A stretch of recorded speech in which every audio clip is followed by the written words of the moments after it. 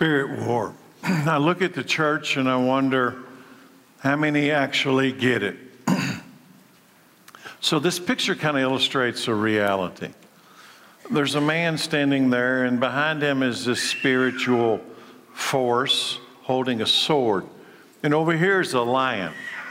And the Bible tells us that there's a roaring lion on the earth looking for one to devour.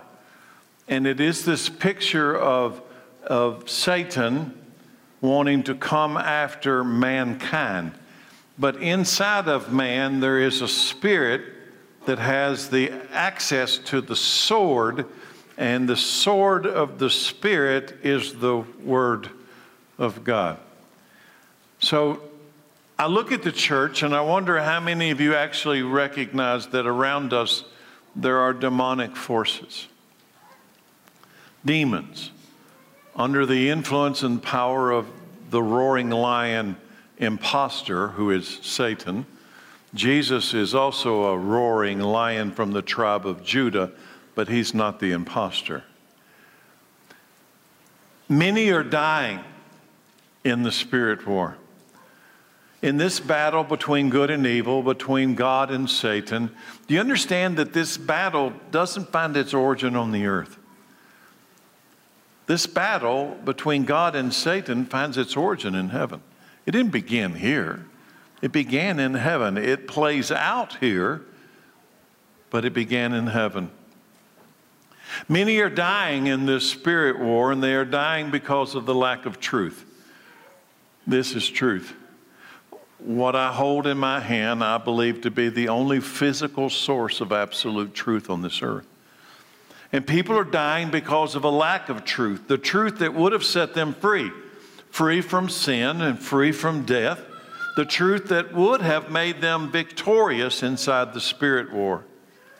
The spirit war. Who will be the legitimate children of God on the last day? That's how we ended last week. Who will be the legitimate, not who thinks they're the children of God, but the legitimate children of God, not just on earth, but in heaven as well. This series will be specifically focused on how to survive the spirit war in the countdown to the last day. Over and over, I've said last week, and I'll say it today, that who will be the legitimate children of God on the last day, believing that we are on a countdown to a last day. And all creation is moving toward the end of that last day when something will happen. A revelation will happen. Most of my teaching in this series will come from the Apostle Paul's letter to the church at Ephesus. This is the same letter that Paul clearly describes the reality of the spirit war that many churches then and now still refuse to acknowledge, to their own destruction. So I begin today with the words of Paul to the church at Ephesus, and this is the end of his letter. It's chapter 6, verse 10. This is his conclusion. A final word. Be strong in the Lord and in his mighty power. Put on all of God's armor so that you will be able to stand firm. So that you will be able to stand firm against the strategies of the devil. For we are not fighting against flesh and blood enemies. Our battle is not with each other, not with the people on the earth. This is not where the spirit war has its origin. We are not fighting against flesh and blood enemies, but against evil rulers and authorities of the unseen world, and against mighty powers in this dark world, and against evil spirits in heavenly places. Therefore, put on every piece of God's armor so that you will be able to resist the enemy in the time of evil. And then, listen, church, after the battle, you will still be standing firm. So I'll ask a question today. Where will you be after the battle? Where will you be when the war is over? We closed last week with Paul's letter to the church at Rome, revealing that all creation is groaning in eager expectation for one final event. I like to put it like this. All creation, everything that God made, from day 1 to day 6, everything is rushing toward a final event. The conclusion of it all, listen, is when God will reveal the legitimate sons of God. That tells me there's a whole lot of people and authorities in heaven that believe they will be the sons of God, but they will not be. The children of God, but they will not be. Romans 8:19, for all creation is waiting eagerly for the future day. It's a future time. It's in our future when God will reveal who his children really are. The purpose of this series is to reveal the spirit war, number one, and then to allow the truth of the Scripture to show us how to be victorious and survive the spirit war so that we would be called the children of God on the last day. Jesus didn't ascend into the heavens to sit at the right hand of the Father to leave the church to fend for itself in this spiritual war. Let me say it again. We know the Bible is clear that when all power, dominion, and authority was given to Jesus, he ascended to the right hand of the Father, and there he has all power, dominion, and authority, but he has not yet exercised that power, dominion, and authority on the earth. Not yet. One day he will. Satan will be imprisoned, and Jesus will reign on this earth. But when Jesus went to the right hand of the Father, he didn't look at the church and say, good luck. There's a roaring lion roaming the earth, seeking whom he may devour. He didn't do that. He didn't leave us here to fend for ourselves. No, the Holy Spirit did something. And Jesus is the Spirit. Spirit is Jesus. The Holy Spirit gave the Apostle Paul, the apostle to the Gentiles, that's us. He gave the Apostle Paul some specific instructions for the church so that the church would have the ability, the knowledge, and the wisdom to know how to survive in the spirit war. Now listen, ultimately, the presence of the Holy Spirit is survival in the spirit war. So if you melt everything down, what's the key to surviving the spirit war? The presence of the Holy Spirit in me. Let me make sure you understand what that means. When I say the Holy Spirit in me, I'm saying Jesus Christ lives in me.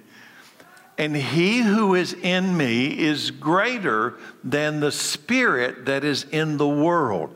That's how we survive the spirit war, because he is greater than the spirit that's in the world. Ultimately, the Holy Spirit is the very thing that will declare us as the sons of God on the last day. The only way I or you or anyone will ever be able to call Abba, Jesus' Father, my Father, is that Jesus and I have become this. When I have become one with him and he has become one with me, then we are one with the Father. We share the same Father. So when I say that, ultimately, the presence of the Holy Spirit is the very thing that will declare us to be the sons and daughters of God. Ultimately, the presence of the Holy Spirit is the only power. It's the only power on earth to survive the war that is raging all around us. And it is the Holy Spirit that's going to do something today. The Holy Spirit is going to reveal the Word of God to us today. It's not going to just be words on a page. The Holy Spirit's going to reveal God and his ways to us today. The Bible, specifically the book of Ephesians. So here we go. How to survive the spirit war and be a child of God on the last day. I call it session number 2. The legitimate children of God are going to be the only survivors of this spirit war. Ephesians 4, verse 5. Let's jump in. There is one Lord, one faith, one baptism, and one God and Father, who is over all and in all and living through all. However, He has given each of us a special gift through the generosity of Christ. That is why the scriptures say, when He ascended to the heights, He led a crowd of captives and gave gifts to His people. Jesus ascended to the right hand of the Father, and He gave gifts. When He did that, He gave gifts to His people. Now, this is really important.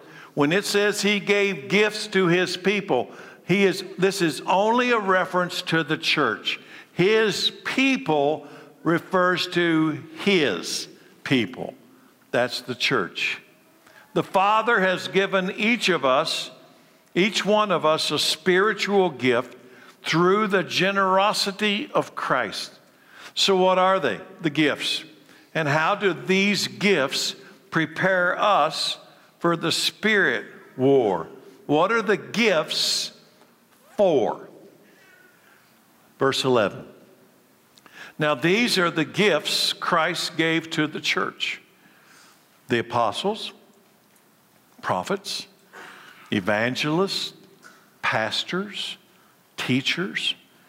Their responsibility is to equip God's people to do His work and build up the church, the body of Christ. This will continue, what? This teaching of believers, this will continue until we all come to such unity in our faith and knowledge of God's Son that we, the church, will be mature, grown up in the Lord, measuring up to the full and complete standard of Christ. The standard of Christ is the expectation of Christ for His bride. Apostles, prophets, evangelists, pastors, teachers. These are generous gifts from God. Now, I want to tell you, when I was writing this, it came to my mind that when I was growing up, God gave me some generous gifts. I grew up in the church. There are some men that I sat under when I was a kid that were such a gift to me. They laid a foundation of truth inside of my life. In fact, I had a privilege this past week to preach at a church over in Spencer County. And I was preaching one night of their revival service, Wednesday night. And one of those preachers that had a huge influence in my childhood was in the audience that night. And I had the privilege of, from the pulpit, being able to acknowledge the gift that he was to me as a child. Do you understand that when Jesus went to heaven to sit at the right hand of the Father, the Apostle Paul says that in that time He gave us gifts. He gave us people in our lives that would bring us to spiritual maturity, that would help us to understand the Scriptures. They would share with us what God had shared with them. These gifts are a high calling of God. And this calling comes with great responsibilities. It says that He gave apostles and prophets and evangelists and pastors and teachers. That, understand, it isn't just a gift without purpose. It comes with great responsibility. Jesus tells us in the Scripture that to Him much is given, much will be expected. Many preachers today have abandoned their true calling and become people pleasers instead of servants of God. I think it was close to 20 years ago. I was here at this church. The church was very small then, and I had a service, at the end of the service, there's this guy, he's gone on to be with the Lord now. His name was Bill Sayre. Bill Sayre handed me a little piece of white paper as he went out to church that day and said, I want you to have this. That paper, I read it, studied it, thought about it, and I eventually taped it inside the front cover of my study Bible that I keep on my desk. Here's what it said. The preacher. His throne is the pulpit. He stands in Christ's stead. His message is the Word of God. Around him are immortal souls. The Savior, unseen, is beside him. The Holy Spirit broods over the congregation. Angels gaze upon the scene, and heaven and hell await the issue. What associations and what vast responsibility. So I want to make something clear at this point in this 5-part series. My responsibility is to equip you to survive the spirit war so that you will be called a child of God on the last day. I have no greater responsibility than for you to be standing on the last day before God as one of his children.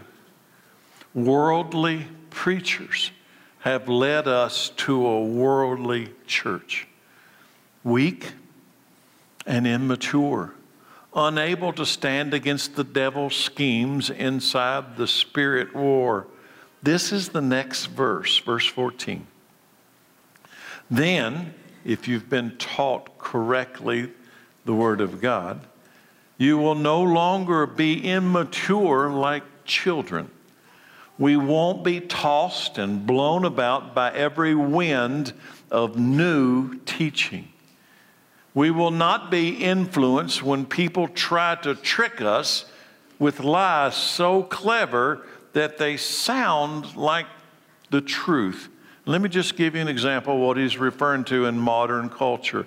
Now, a few years ago, there was this thing going around in a lot of churches that love wins. Love wins. The idea that somehow or another love wins over truth when people can redefine love. And it was an issue of the homosexual agenda, same-sex marriage. Love wins. Now listen carefully. We will not be influenced when people try to trick us with lies so clever that they sound like the truth. Well, you know what? Love does win. But it'll be God's love, not man's love. Instead, this is the true church. We will speak the truth in love, growing in every way more and more like Christ, who is the head of his body, the church. He, Jesus, the Holy Spirit, makes the whole body fit together perfectly. As each part does its own special work, it helps the other parts grow so that the whole body, the church, is healthy and growing and full of love. Much of the church in America, let's be honest, is weak, immature, and unhealthy. Why? Because they are starved for the Word of God. The Bible refers to it as a spiritual famine of the Word. A worldly church will never be able to save people from the spirit war. Are you listening? Because the world can't save you from the world. A worldly church will never save the world in the spirit war. God called the church to come out of the world and be different by being born again in the power of the Holy Spirit. We were always supposed to be different than the world. Israel in the Old Testament was called out to be different than the world. And you know what that meant? The world didn't like them because they were different. Now the New Testament comes, we're in the church age, and God has called the church to come out of the world and be different. And guess what? The world doesn't like us because we're different. We're supposed to be remarkably different. And that difference was the presence of the Holy Spirit. I've said to people over the years that if I don't know you and you don't know me and we meet somewhere, anywhere, it doesn't matter where, I hope and I pray that you would know in 15 minutes that I'm different. There's something different about me. That there's something different about you. There's something different about us. What? There's this Holy Spirit. And in 15 minutes, it ought to show up in 15 minutes of conversation that there's something different about you.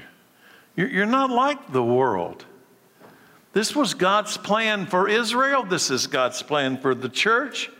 And this is how Paul describes the coming out of the world kind of a life. It's radical. Ephesians 4:17, with the Lord's authority. With the Lord's authority, I say, live no longer as the Gentiles do. Now, he's writing to a Gentile church. So what does he mean? Don't live like Gentiles. Don't live like unbelievers, like you used to live. He's talking to us. Live no longer as unbelievers do, for they are hopelessly confused. Their minds are full of darkness.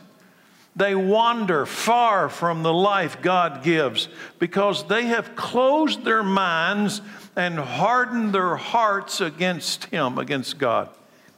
They have no sense of shame. They live for lustful pleasure and eagerly practice every kind of impurity.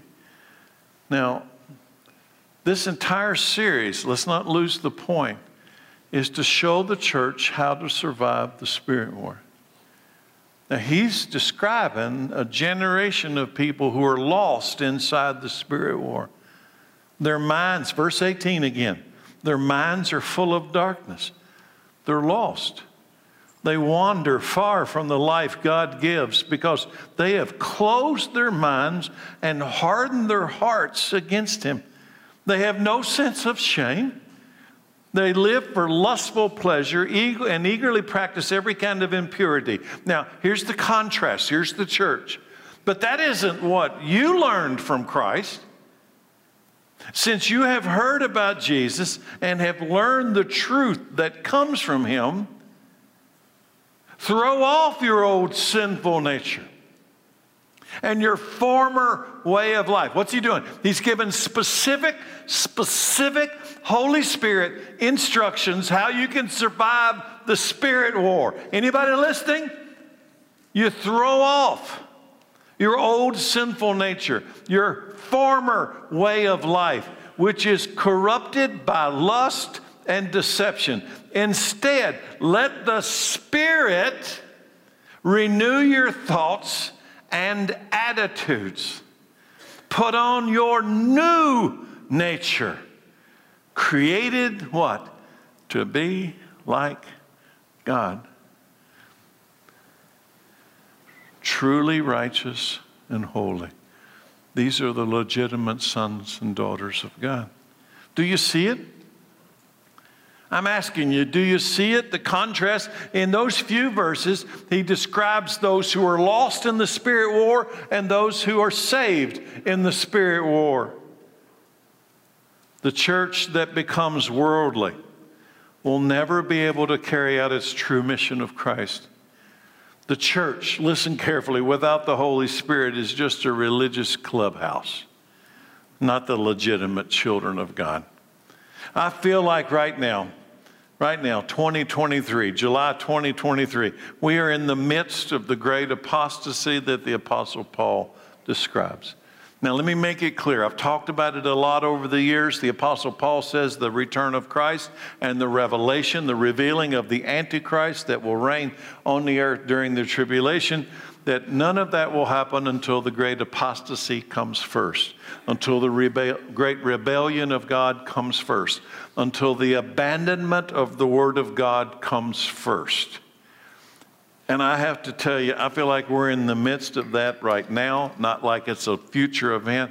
Maybe it's going to get worse. Maybe it can get worse. But I feel like we're in the midst of the great apostasy that Paul wrote about in the Thessalonica letter. Now, that could bring me to the point of wringing my hands, because I hate to see churches falling away into the darkness. I tell some people on staff, I read the newspaper or I read the headlines, and another church has fallen, and another pastor has fallen, and another church has fallen, and another pastor has fallen. Fallen what? Fallen into the darkness, fallen into the apostasy, falling away from the Word of God and living under the authority of the world, this new word that's coming from the world. And then I come to know that this must happen. It is prophesied. It is prophetically announced in advance. So you need to understand that because the Apostle Paul says that it must happen before Christ returns, it must happen before the Antichrist is revealed. These must happen prophetically, but woe to them through which it comes. It's going to happen. That doesn't mean we're going to be a part of it. We're going to stand against it. We're going to stand for truth. But it's going to happen.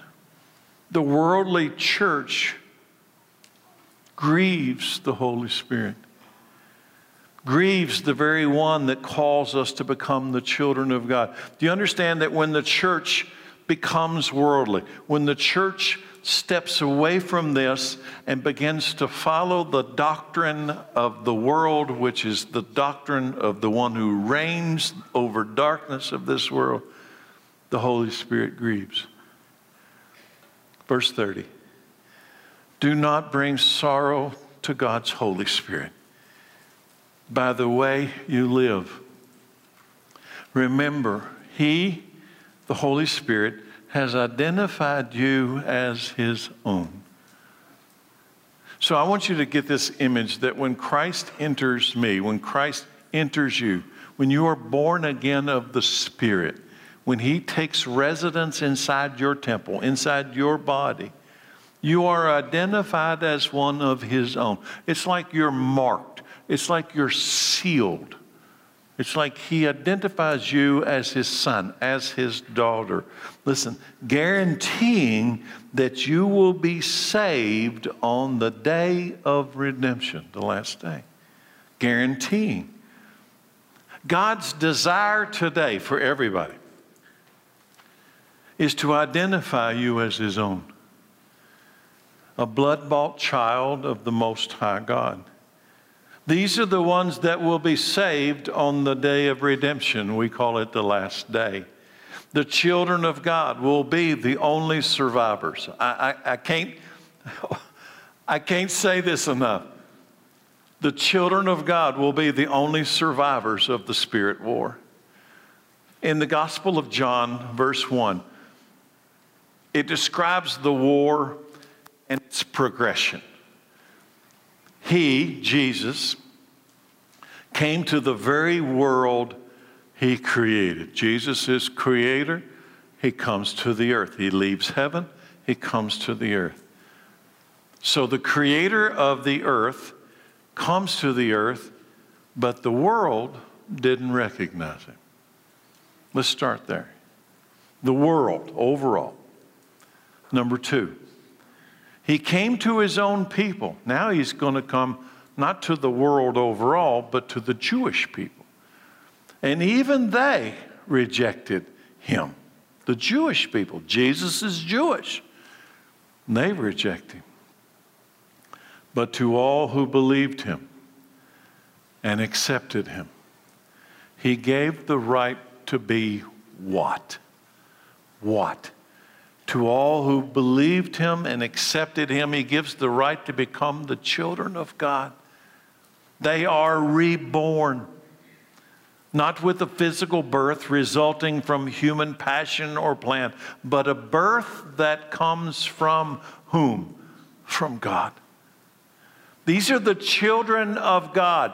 They are the reborn, blood-bought children of the Most High God. Reborn, born again. This describes a people that have died to themselves and were reborn, born again into Christ. Now you have to understand that this reborn, born again thing means death to you. Do you understand this is death to you? You cannot be reborn until you die. There'd be two of you, and that'd be all messed up. Do you understand that you must die, spiritually speaking? You must deny yourself. Take up a cross. That is your spiritual death. For Him to come and live in you, to be born again. These reborn people don't live for the world. They live for Christ. Why? Because Christ lives in them. These reborn people aren't perfect, but they live in the redeeming power of the Holy Spirit. These reborn people don't try to live with one foot in the world and one foot in Christ. They know that's just stupid, that it's not possible. These reborn people live their lives to please God because the Spirit of Christ lives in power and authority inside their hearts. And in case you haven't noticed, maybe you have, we are slowly moving through the book of Ephesians. Did you notice that what I'm doing in this series is slowly taking you through the book of Ephesians, the Word of God? Next verse. It starts chapter 5. Imitate God. Who's he talking to? You.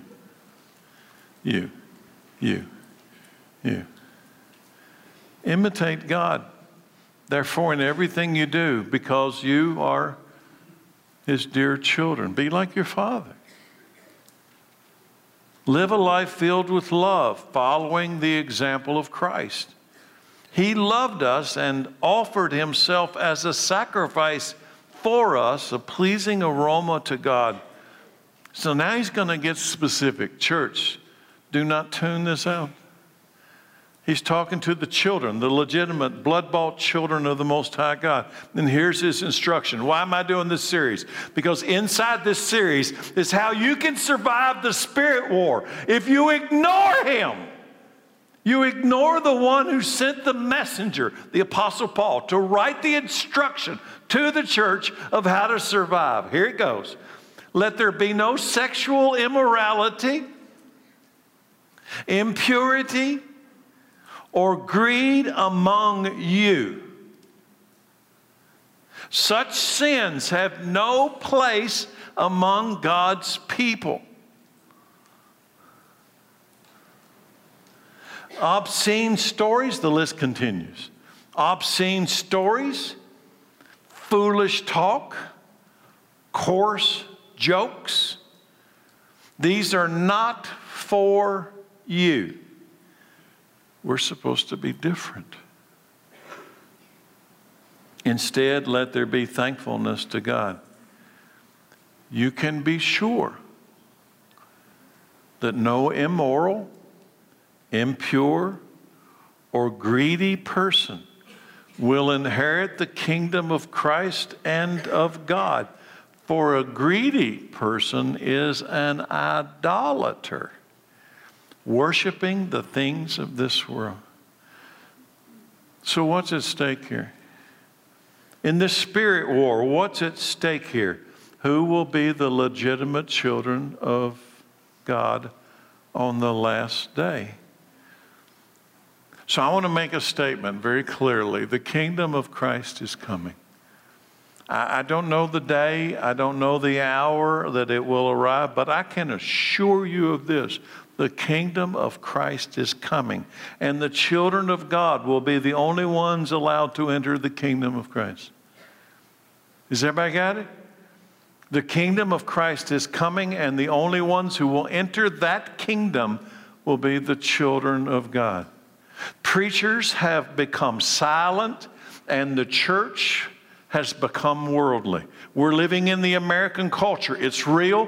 Preachers have become silent, and the church has become worldly, unprepared for the most part to stand inside this spirit war. So let's just look at one verse, just one verse, verse 3. Why am I doing this series? Because Paul, by the Holy Spirit, has revealed to us how the church can and will survive the spirit war. Let's look at verse 3. Let there be no sexual immorality, impurity, or greed among you. Such sins have no place among God's people. Is that hard to understand? Do we not know what sexual immorality is? Do you not know what impurity is? Do you know what greed is? Such sins, they're called sins. They have no place in God's people, the children of God. Now, some churches would read that today and ignore it completely. And how? How would they come to such a conclusion? They would say, because I know this for a fact, because I've checked it out, they would say, here'd be the doctrine, that grace is sufficient to cover my sin. As if somehow or another, grace is a license to sin. That grace is a sin license. That if I have the grace of Christ, that now I have a license to sin and the blood of Christ. If I sin, I get grace. If I sin, I get grace, grace. If I sin, I get grace, grace, grace, grace. If I sin. You see, always grace tops the sin. So it's like this idea that somehow or another, grace is a license to continue in sin. Now that'd be one position. Some churches read that today and they focus only on the felony sins. And they have this idea that some sins are felony and can send you to hell, and other sins are misdemeanors and they send you to a hard day. Not hell. That and by the way, they make this up. There's no such things as felonies and misdemeanors. All sin brings death. Sin is sin. Now listen carefully. Some churches read that today and they focus on the felony sexual sins, specifically homosexuality. Now I want to say this clearly, don't misquote me. Homosexuality is a grievous sin. It is called in the scripture an abomination to God. So I'm not trying to make light of that. But there are some churches that will call out homosexuality, and then the men of the church go home and watch pornography on their computer. If somehow or another that they're participating in a minor misdemeanor, while others are in felony sin. Or maybe it's this. Maybe you see homosexuality as a grievous sin, and yet you live together outside the covenant of marriage. And that's a misdemeanor. And what church will talk about that today? And what church is going to survive in the spirit war? Or maybe just the whole idea of fornication. Who even knows what that word means anymore? That God designed sexuality for men and women in the covenant of marriage. And forget what the world does, because the world's lost. But that can't be what the church does, because the church has found the truth. Blessed Lord. So who will talk about this anymore? Who's going to survive the spirit war? And is the instruction of God His way to save you from the coming judgment of God? Some churches read that today. Oh, it gets worse. Some churches read that today and they cheat and steal in their business dealings like nobody knows. Like God doesn't keep any kind of record of that, just felonies. Some churches read that today and they pretend like greed and the accumulation of worldly wealth is not a problem for the children of God. And let me just say this really clear. If there is a sin in the American church that I most fear, it's not sexual sin. It's covetousness. It's the accumulation of worldly wealth in the American culture. So just in case somebody doesn't get it, let me tell you what Jesus says, Matthew 6:19. Don't store up treasures here on the earth. That sentence in itself would shut down the 127 yard sales.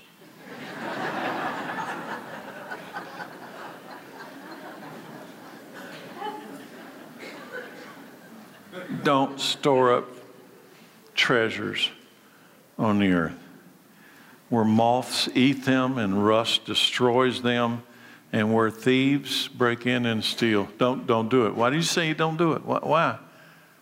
Does he not want you to have anything? Don't do it. Don't do it.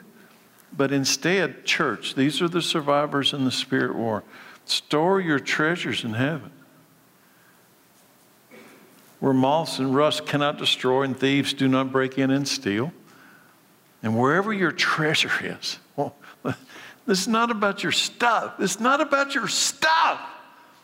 It's about something's taking control of your heart. You are pursuing something that's temporary and denying that which is eternal.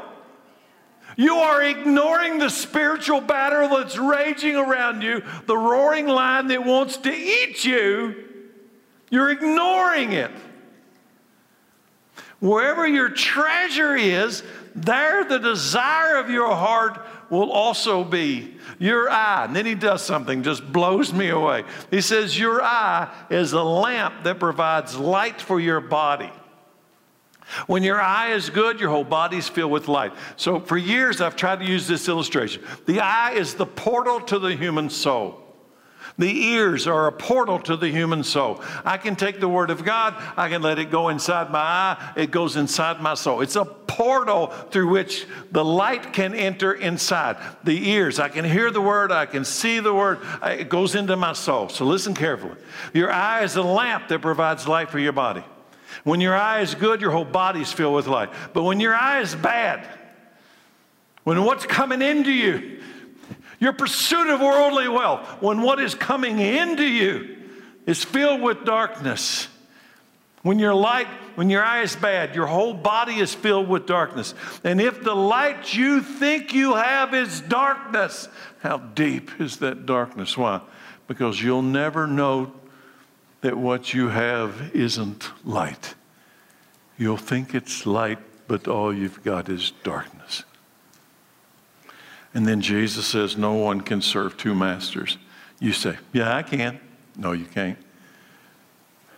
You can't serve two masters, for you will hate one and love the other. You'll be devoted to one and you'll despise the other. You cannot serve both God and money. Jesus tells us it's easier for a camel to go through the eye of a needle than a rich man to enter the kingdom of heaven. And yet many in the church spend their entire life in pursuit of worldly wealth, seeking the very thing, listen, seeking the very thing that will make it next to impossible for you to enter the kingdom of heaven. Does anybody miss that? Jesus said it's easier for a camel to go through the eye of a needle than for a rich man to enter the kingdom of heaven. And yet church people spend their entire life in pursuit of worldly wealth, in pursuit of the very thing that will make it next to impossible for you to enter the kingdom. Why would you chase after the very thing he says will destroy you if you catch it? You can't love God and money. Don't be deceived. For years, this has been the scripture, a defining scripture. And let me tell you the most fearful people for this sentence is the church in the Bible Belt of America. Here it is. If the light you think you have is actually darkness, how deep is your darkness? The church in the Bible Belt of America, listen, if the light you think you have is actually darkness, how deep is your darkness? Why? Because if you think the darkness you have is light, you'll never repent and find the real light that would take away your darkness.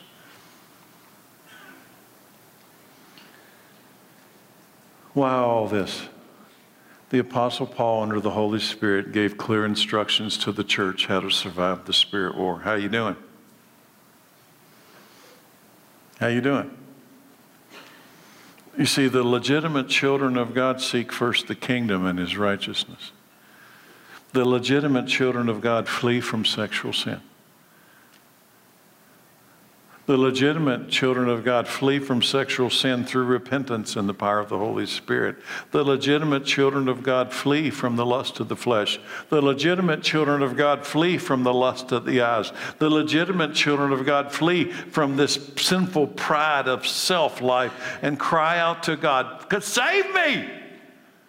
I have encountered the light of truth. Save me. Who will save me from this wretched body of sin and death? Save me." That's what the legitimate children of God do.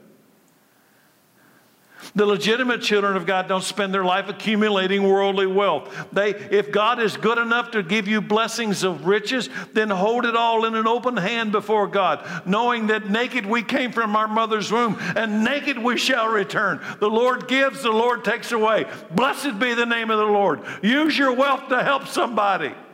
Don't put your fingers on it and don't try to hold on to it. The legitimate children of God do not follow after idols. And you know what idols are called in the New Testament? You don't want to hear the next one. American church. You know what idolatry is called in the New Testament? Covetousness. What is covetousness? It is an insatiable desire for more stuff. Anybody listening, church? He roars like a lion seeking whom he may devour. You can't have God and money. You can't, the pursuit of that will take you in one direction or the other. What's the problem with covetousness, which is idolatry? What's the problem anyway? Because it's a substitute for the living God. In 2 Corinthians 6:16, it says, "In what union can there be between God's temple and idols?" Now, if the Holy Spirit lives in me, then I've become the temple that He lives in, right? So what union can there be between God's temple and idols?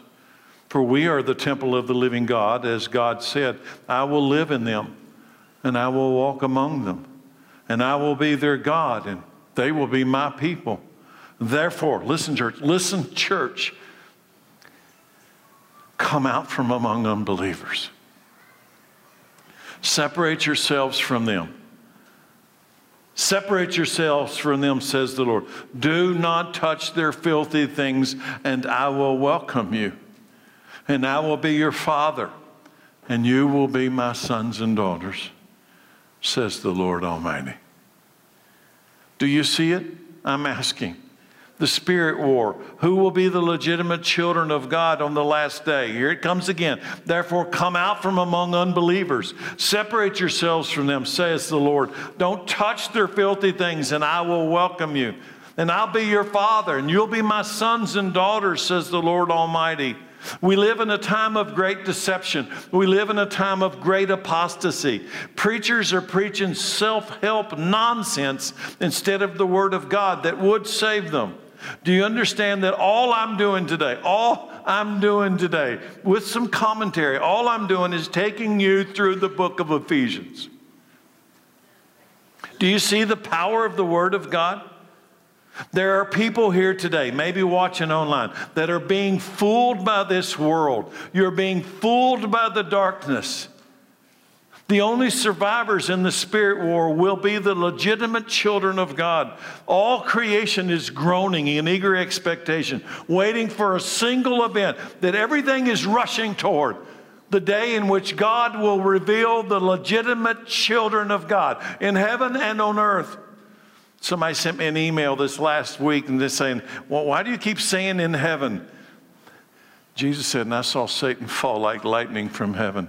The book of Revelation reveals the day that there was war in heaven and Michael fought against him and the angel was and Satan was cast to the earth. Woe to you, inhabitants of the earth, for Satan is cast down to you, and he knows that his days are short. There's a war in heaven, and in the end of these days, the legitimate children of God will be revealed. Don't be fooled. In our time of waiting, in our time of groaning, don't be fooled. Next verse in Ephesians is this, verse 6. Don't be fooled. Don't be fooled by those who try to excuse their sins. I'm watching church after church after church, pastor after pastor after pastor fall. Don't be fooled by those who try to excuse their sins, for the anger of God will fall upon them who disobey Him. Don't participate in things these people do. For once you were full of darkness, but now you have light from the Lord. So live as people of the light. For this light within you produces only what is good, only what is right, only what is true. Listen carefully. When you're born again of the Holy Spirit, that doesn't mean you're never going to sin again. It doesn't mean you're never going to fall. You're never going to stumble. You're never going to yield to the flesh. That is not what it means. But when you do, you know what the Holy Spirit's going to do? He's going to wear you out.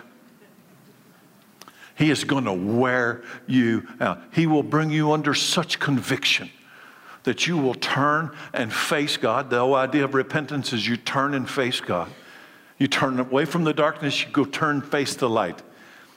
And you ask Him to forgive you, number one. And number two, you ask Him for the power to overcome that sin so that you won't have to do it again and repent again. His power. And what's the alternative? And if the light you think you have is actually darkness, how deep is that darkness? Don't be fooled. Not everyone goes to heaven. That's why I mentioned the most dangerous place to be in America is in the Bible Belt. I've never been to a funeral, and I've been to thousands where somebody said, I bet he went to hell. You know what everybody says? He's in a better place. Everybody's in a better place. Everybody dies because they're in a better place. You know, it's just a lie.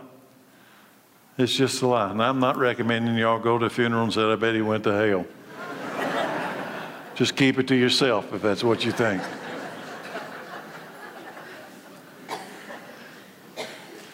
There's a case in the Bible where Jesus is asked specifically the question, how many are going to be saved? He knows the answer. I don't, but I'm listening to Him. Lord, how many are going to be saved? What did he answer? He said, work hard to enter the kingdom of heaven. For many aren't going to make it. He says, for what? For the gate to the kingdom is very narrow, and the road is very narrow. Is there a construction problem in heaven? Why the narrow door and why the narrow road? Because the spirit war is real. And my greatest fear is there's people sitting in this room right now. You're in this audience right this moment. You're watching online right now. And unless something drastically, radically transforms your life, you're not going to make it. That is the purpose of this series. Don't be fooled. Not everyone goes to heaven. Only the legitimate children of God are going to heaven. Seek after the word of truth. Grow in spiritual maturity so that you'll not be fooled, so that you'll not be deceived. And if all else fails, let me just tell you the best thing to do. Fall on your face before God. Just fall down. Just fall down. And say, Lord, have mercy on me, a sinner. In the name of Jesus Christ, save me. Save me. I don't know what I don't know. So I know there's a name. A preacher told me about a name. That if I would say that name, if I would cry out to you in that name, you would rescue me from the fire of hell. Live your life with purpose. Live your life with meaning. Jesus says this clearly, seek, knock, and ask. If you seek, you'll find. If you'll knock, the door will be open. If you ask, He'll give it to you. Lord, save me. In Ephesians 5, verse 10, carefully determine what pleases the Lord. Take no part in the worthless deeds of evil. Take no part in the worthless deeds of darkness. Instead, what? Instead, listen. Instead of just, there is no neutral. Do you understand? There is no neutral. No one's neutral. Take no part in the evil deeds of evil or darkness. But what do? Expose them. Expose them. It is shameful even to talk about the things that ungodly people do in secret. But their evil intentions will be exposed when the light shines on them. For the light makes everything visible. And this is why it is said, awake, O sleeper, rise from the dead, and Christ will give you light. So this message of Paul today clearly describes how to win in the spirit war. Awake, O sleeper. Rise up from the dead. You're dead. Without Christ, you're dead. You may be walking, breathing, but you're dead. Awake, O sleeper. Rise up from the dead, and Christ will give you light. Take no part in worthless deeds of evil and darkness. Instead, expose them. Now, I'm a realist. I live in the real world. Some people get very nervous when preachers preach like this. Some of you today can't wait till I'm finished. And you get real nervous when I start getting very specific, when I read very specific passages from the Scripture, and you get nervous. You know what I say about that? Good. It's called conviction. It is what the Holy Spirit does. The Holy Spirit says, take no part in darkness, but expose the darkness. Let me make it clear. Tolerance of the darkness is not a virtue. It is sin. Tolerance of evil is not a virtue. It is sin. Jesus said of all men, let me give you an example. Jesus said of all men born of women, none is greater than John. He's referring to John the Baptist. And you know what John the Baptist did? He got him killed. He called out the sexual sin of the king. He exposed his darkness. And somebody would say, you know what, but that didn't work out good for John. They cut his head off. Where's John today? That's when you understand the spirit war. You see, John preached repentance to the king, hoping the king would turn and face God and be saved. You exposed the light, not to expose somebody's sin, but so that person would see the light and turn and face the light. So here comes my closing today. I closed this second session with Jesus' word to the church at Sardis. But I want to lay it over top of what the Apostle Paul already said to the church at Ephesus. I just read it to you. Paul says to the church at Ephesus, clear instructions about the spirit war that he speaks about in just a few verses. He says what? Awake, O sleeper, rise up from the dead. Awake, I'm looking at the church. Awake, O sleeper, rise up from the dead, and Christ will give you light. Now, Revelation 3, verse 1. Listen, Jesus to the church in the last days. Anybody listening? You want to survive the spirit war? Jesus to the church in the last days. Write this letter to the angel of the church at Sardis. This is the message from the one who has the sevenfold Spirit of God and 7 stars. I know all the things you do. Let that sink in for a moment. It's all recorded. Do you know the Bible says everything you have ever done, everything I've ever done is recorded. It's all written down. I know all the things you do, and that you have a reputation for being alive, but you are dead. Wake up. Wake up! Strengthen what little remains, for even what is left is almost dead. I find that your actions do not meet the requirements of my God. What do you think that means? What do you think it means? You're lost. I find your actions do not, wake up. I find your actions do not meet the requirements of my God. Go back to what you heard and believed at first. Here it is. Go back to what you heard and believed at first. Hold to it firmly. Repent and turn to me again. If you don't wake up, I will come to you suddenly, as unexpectedly as a thief, which means what? You are lost. You are lost. If you don't repent, I'm going to come like a thief upon you. You are lost.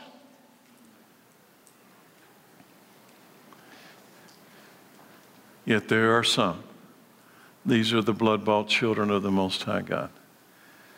There are some in the church in Sardis that have not soiled their clothes with evil, and they will walk with me in white, for they are worthy, not worldly, worthy. All who are victorious, here's the Spirit war. All who are victorious will be clothed in white, and I will never erase their names from the book of life. Somebody say hallelujah. Hallelujah. You know whose names are in the book of life? The blood-bought children of the Most High God.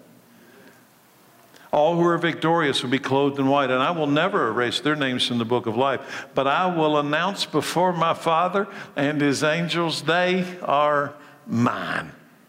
They're with me. Anyone with ears to hear must listen to the Spirit and understand what he's saying to the church. I'll ask Chad to come out for the invitation. I want to do something when we close here. I want to do a what if game with you. All right, here comes the what if. Everybody stay with me. What if? What if I'm a watchman? You know, God gave gifts to the church, and don't make more of the watchman than you need to. Watchman's just somebody called by God to warn somebody that something's coming. Well, what if I'm a watchman? What if I'm a watchman? And what if you're in this room today, right now, today, by divine appointment, that God put you there. You didn't put yourself there. God put you there. And he put me here, and he put this message between us. And what if, by divine appointment, you just heard the way to escape the fire of hell itself? That you just heard a message that clearly describes what you need to do to be saved, to be a child of God and escape the judgment of God of the last day. And what if the return of Christ is this afternoon?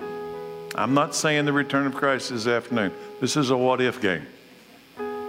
And what if the return of Christ is this afternoon at 2:30?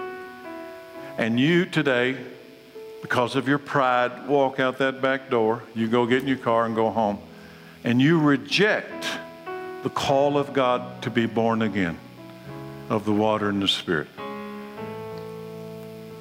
And Jesus comes, he eventually separates the sheep and the goats. You're a goat, you're thrown into hell. Here's my question. Here's my what if question. Who sent you to hell? You.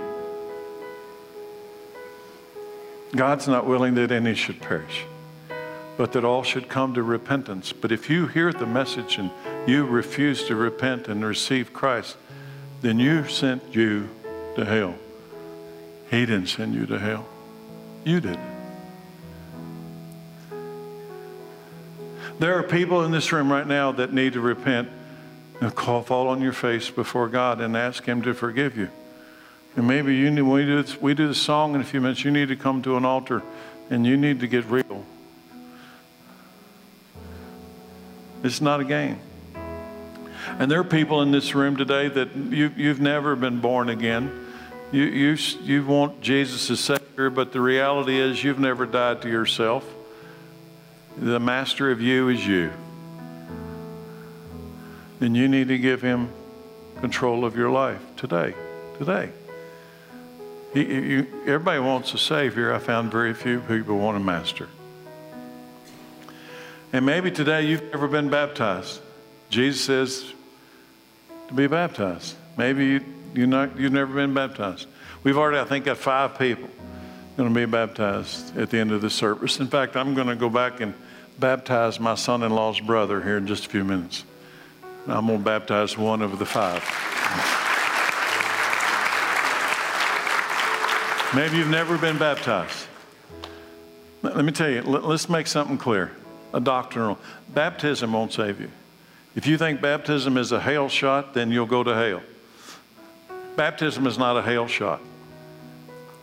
But what saves you is being born again. And the scriptures say that we're to be born again of the water and the Spirit. Just be obedient. Just be obedient to baptism. So I don't know what the Holy Spirit's going to say to you right now in this invitation, but we're going to sing a song. Will and Scott are going to be up front because I'm going to walk back there and get ready for this baptism. But whatever the Holy Spirit's doing, let's pray. Father, I recognize the urgency of the day we live in. And what if this is the very last opportunity that some in the room today will have to say, yes, Lord. So, Lord, I know my limits, and I know that you have none.